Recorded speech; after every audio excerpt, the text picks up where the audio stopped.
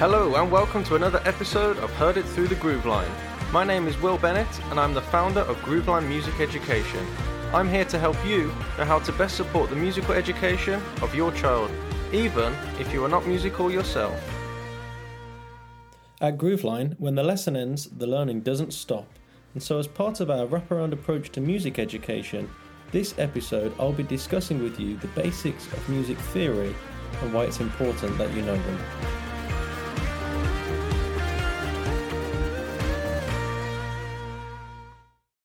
Hope you're all well. Today's episode should be quite a good, comprehensive episode. I think it's going to be quite long, potentially, could be half an hour or more. What I want to talk about today is right back to the very, very first episode, which if you haven't listened to yet, by the way, you should check out because that's probably the one which really lays the foundations for this entire podcast series. But looking all the way back to that first episode, I gave my top 5 overall points about how parents can help support their child's music education, even if they are not musical themselves. Now, one of those points was to kind of educate yourself on the basics. And that's what I want to help with today. So today's episode, I'm going to explain a little bit about music theory and written music, which can seem like a daunting, scary, mysterious secret code. But the good news is that we're going to bust that myth. We're going to find out how it all works. And by the end of listening to today's podcast, you will have a good understanding of it. You still may be, slightly confused at certain points or still need to kind of practice certain things in order to really become fluent with it. But you're going to have a good enough understanding that you are able to help your child. And that's the point of it all. And if you do wish to learn further, I'm going to tell you how to do that as well. So today's episode is for anyone that has a child that's learning music and they want to be able to support them, speak to them and communicate in a language that they understand, or for anyone who is learning themselves, even if you already have a good understanding of music theory, I'm going to put it in a way today that you might not have heard before, and so it could be helpful for you even if you already know how to read music, for example. So, before we really get into it, what I want to say is why this is helpful and why today's podcast is one that we should be paying attention to. So, first of all, as I just mentioned, it means if you kind of have a basic understanding of theory, it means you can communicate with your child in a kind of language that they understand from a musical point of view. Even very, very basic concepts that your child may want help with in their first few weeks of lessons that you could easily help with, but if they say it in a way using jargon and terminology that you've got no idea what it means, it can seem very confusing for you. Parents have often said to me, all of a sudden they're like, I just don't know, I can't help, I don't know about this. And it feels kind of daunting. So even just having the basic understanding that we're going to gain today is going to really help in that way. The other thing is that you'll be able to understand what your child is learning. So as they progress, they may, even if you can't physically do on the piano or the guitar or the drums, whatever it is that they're trying to do, you understand it from a conceptual point of view. And so you can kind of help them and support them from that point of view. And also from the point of view of you can be inquisitive and ask questions. One thing that is really helpful is that when you explain something to someone else, i.e. teach it to them, you actually memorize it better for yourself as well. There are some studies about that. I haven't today found those studies for you, but it does exist, trust me. And you could Google that if you need to. But yeah, so when you teach something to someone else, you actually remember it better than when it is taught to you. So if you have a basic understanding and then you say to your child, I don't know what this note means here. This is different to what I've seen before. Or I know this is a C. What does this mean? And them actually explain it to you and feeling like they can explain it to you because you have some kind of understanding, that's going to help them learn and progress and retain information as well. And also if they are kind of getting stuck on something, you can point out basic things. You'll be able to say, is that quite right? Because, I can see that there's 2 notes written there. That looks like quavers to me, but it sounds like you're only playing 1 note. Just saying something like that and understanding those basic terms could potentially help them go, oh yeah, you're right. And then they're correcting their mistake and practicing it for a few days rather than the alternative, which is to have to wait until their lesson next week before they can actually have someone tell them, this is actually wrong, you're making a mistake here, we need to change this. And, in the meantime, they've spent 5 days practicing it the wrong way creating all those neural pathways from the brain to the muscles for something that we don't actually want them to do, because it's not what the music's asking. So anyway, it's very important, is my overall point there. So let's get into it.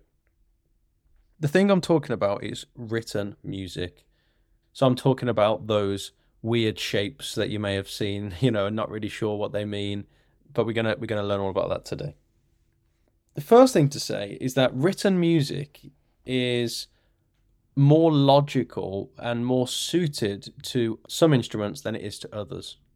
For example, if you are reading the music and you're playing the piano and it tells you to play a middle C, there is only one key on the piano that is a middle C, so you know exactly what your finger needs to press. However, if you're reading certain notes on the guitar, there can be 5, 6, 7, depending on exactly which type of guitar you have, different ways to play the same pitch, the same note. And so just by reading the music doesn't give us all the information that we require. So, for example, a guitar and other fretted string instruments, I should say, are more suited to things like tablature. And actually, tablature does predate written music as well. It goes all the way back to like medieval lute music.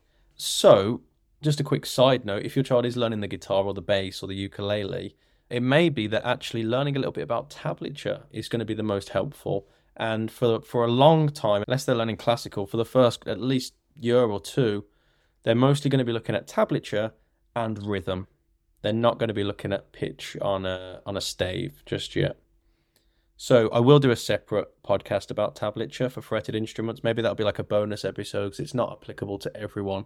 But maybe I'll do that and release that like as a midweek bonus one for those who it does help. But even if your child is learning a fretted instrument, what I'm about to say is still interesting to know and will still be relevant. I'm going to move on to rhythm in about 5 minutes' time. You could even skip ahead to that if you want. So the first thing to know about written music is that it's not a secret, mysterious code.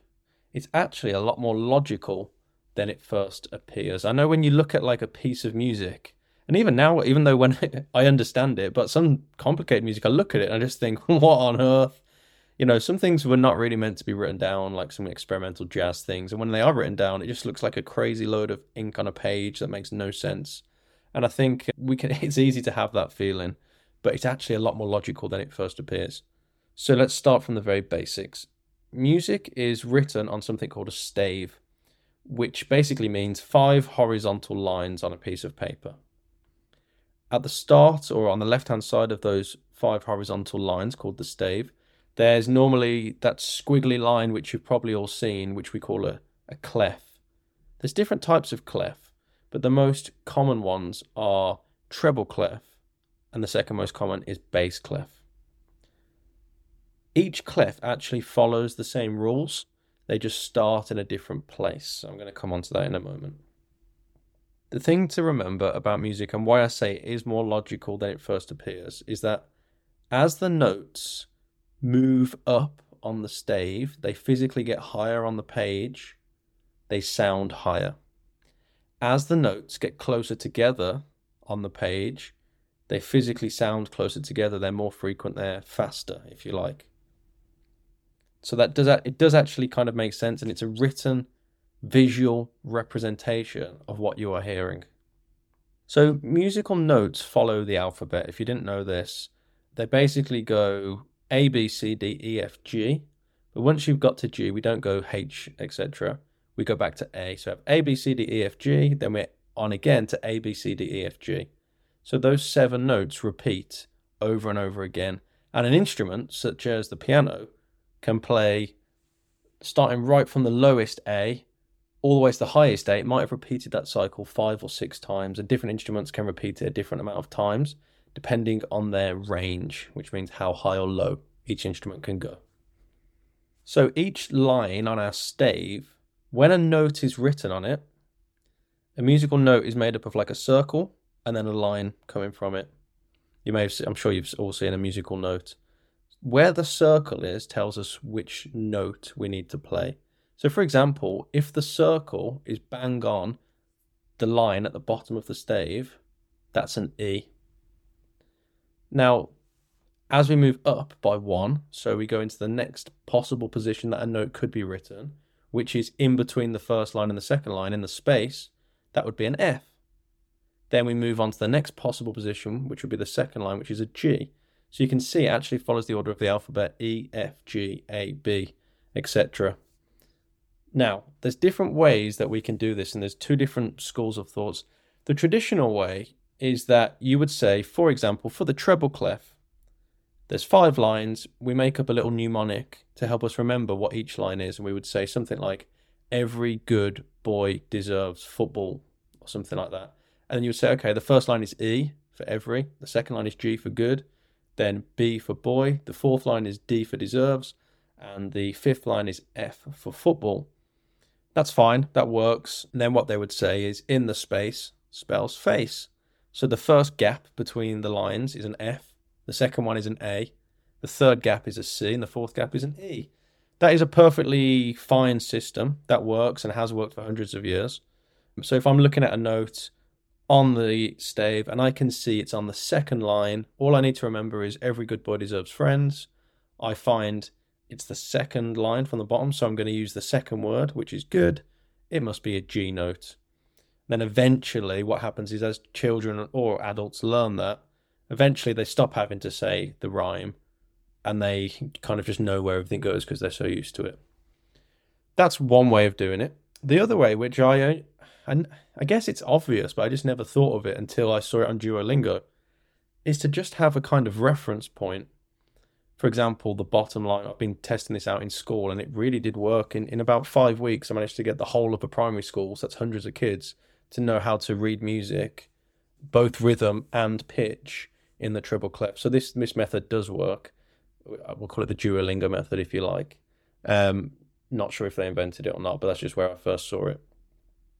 And that is that you have a reference point. For example, I always say the first line is easy. That means it's an E. So we think it's easy, and the kids remember easy. That sound means E.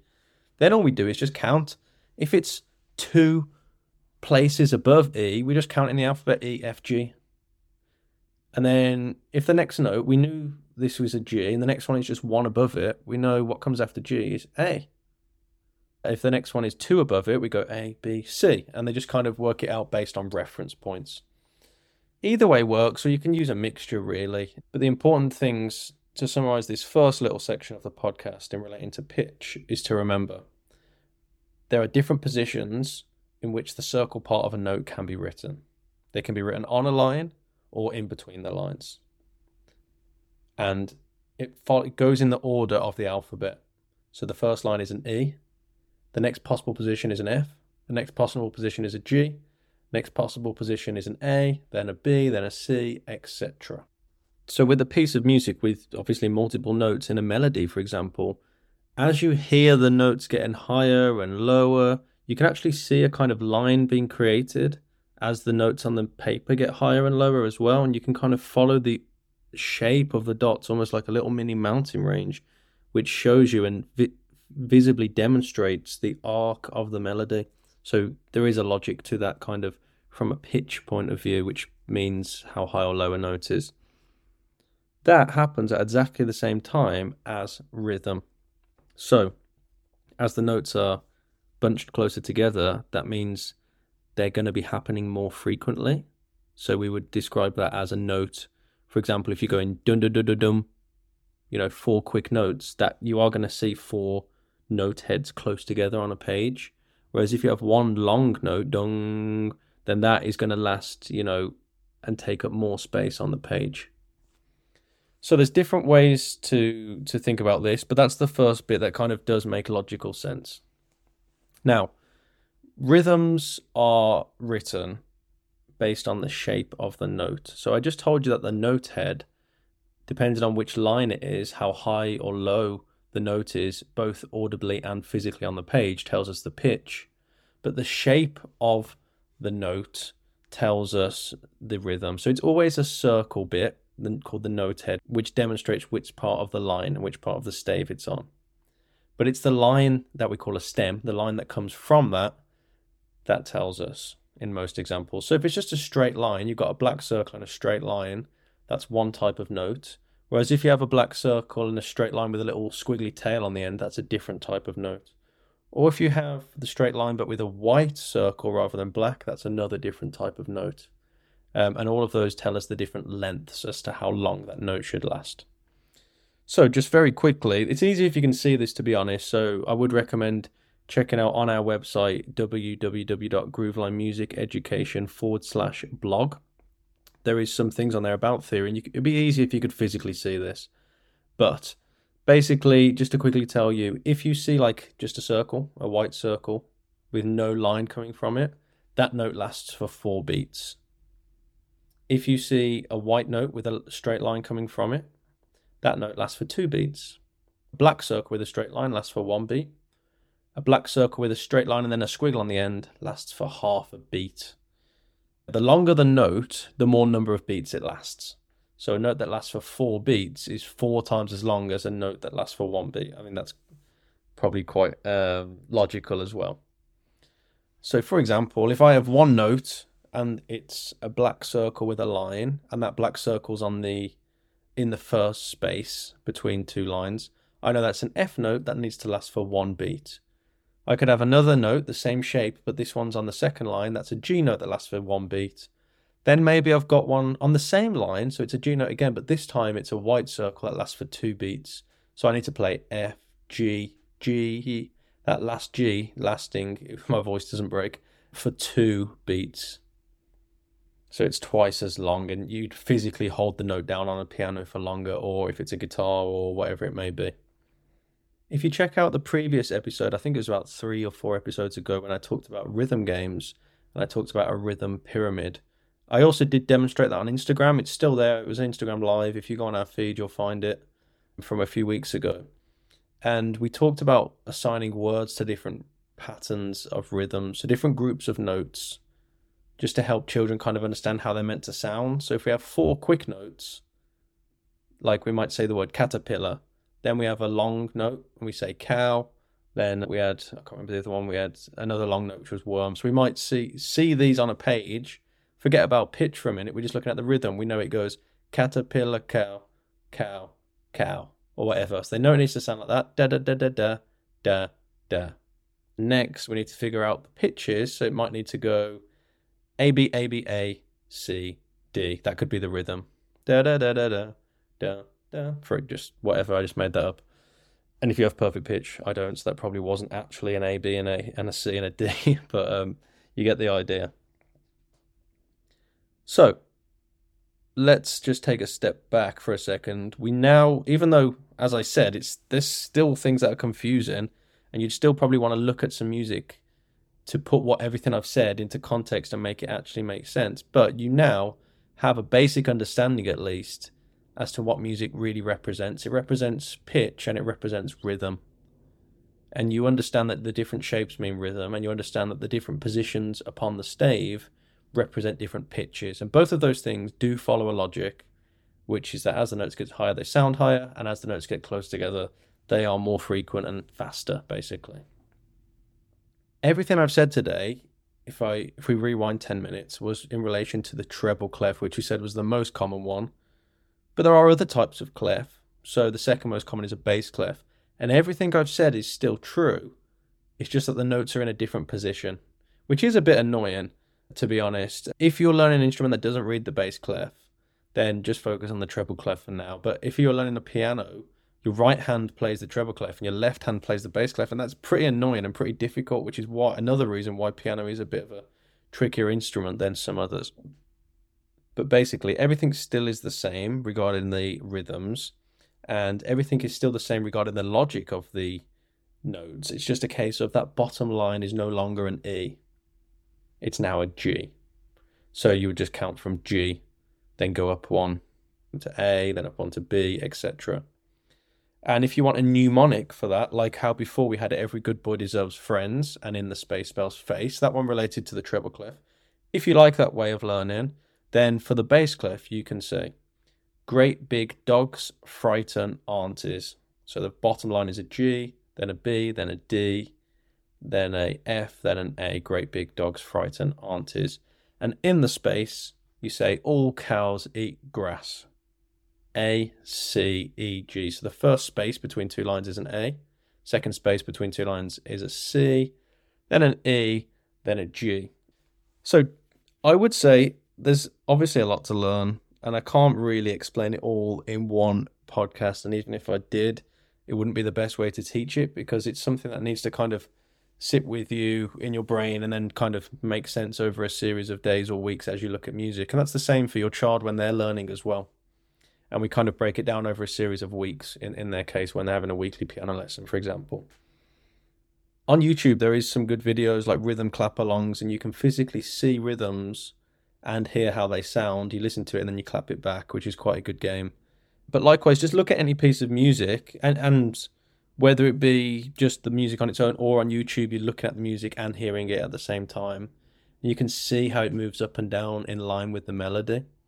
As I say, you don't need to be an expert. You don't need to be perfect at reading music, but knowing these basics is going to allow you to communicate with your child in a way that makes sense to them. And they're going to feel like they can ask you for help. So I think sometimes parents feel like they can't help because they don't have the skills. And yeah, you might not have the skills to physically play it on the piano if you haven't learned the piano yourself, but you do have the skills to kind of understand the concept, which is still enough to be able to support your child. And I also think that if you feel like you can't support them, and then maybe therefore you don't offer help, your child also feels like then they can't ask you for help. So it's kind of a double-edged sword. And we obviously want them to ask you for help, and we want you to be able to help. That's going to be not only encouraging, but actually helpful. So you're not just, we can correct mistakes earlier rather than waiting for the teacher once a week to notice an error. Maybe you've noticed it and you've helped them work through it. And by the time they get to their teacher, they've done that 5 times. And I know it sounds like a little thing, but that makes such a difference. We see it all day, every day. 2 children can learn the same piece of music. If one of them tried, but they made some mistakes and no one pointed them out, then we will point them out in the lesson. Oh yeah, and then all good. They practice it for another week, and now it's great. That took 2 weeks to learn that piece of music. Whereas if someone else makes the same mistakes, but their parent was able to say, "Oh, is that definitely a B? I thought that one meant C. Is that am I wrong?" And then you work it out together. That child then says to them, "Oh no, actually, mommy, it's not. You're wrong. It is a B because, and here's why, and here's the rule." That child will come back next week and be able to play that song really well, because they will have noticed the mistakes or helped to have been pointed out the mistakes to them by their parent. They then will have explained and had some kind of conversation which kind of reiterates it in their own brain and kind of revises it, I guess. And then by the time they get to their teacher, they've corrected those mistakes, they're playing that piece really well, they move on to the second piece.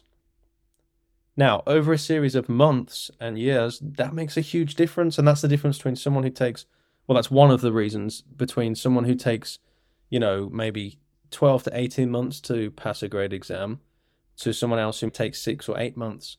There are obviously other factors, and it's not a race. It's not about who can do it first, but I'm just showing you, trying to demonstrate that progress can be really, really affected by the support at home. Because we only spend half an hour or an hour or whatever it may be with your child each week. There's only so much we can do. Most of the learning takes place outside of the classroom. And that's where you guys come in handy. And that's why it's great you're listening to this. If you are listening to this, then, which you obviously are, otherwise you're not hearing me say it, then you're already taking the first steps there and you're already putting your child onto a winning path. So thank you for that. We appreciate it. And I think, your child will appreciate it as well once they kind of realize in the future when they're older. But yeah, as I say, there's lots to music theory, but at least we've got a basic outline now. I will do a separate episode regarding tablature. It'll be a little bonus episode as it's not relevant to everyone. And there are some blogs on our website if you want to know more.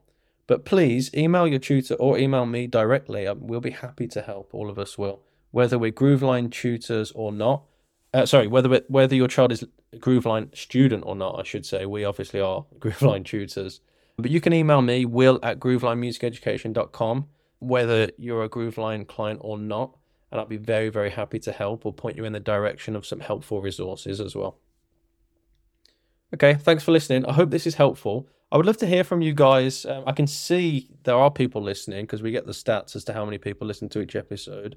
But I don't always hear from you guys. I'd love just send me an email or comment, send us a message on Instagram or Facebook, and just let me know, is it helpful, or is there something that I said that was confusing, or is there something you would really like to hear? and have me explain again, or something, a new topic or a particular type of guest you'd love to hear from, I want this to be as helpful as possible. At the moment, I'm doing kind of guessing what I think would be helpful, but if I can base that on real feedback from you guys, that would be awesome. Okay, thanks so much for listening. Slightly longer episode this week, which I think is quite good. So I'll see you guys again next week, and have a great week. Cheers. Bye-bye. Thank you for listening to another episode of Heard It Through the Groove Line, the podcast that helps parents like you best support your children's musical education, even if you are not musical yourself. To find out more, you can follow us on social media, and don't forget to hit like and subscribe.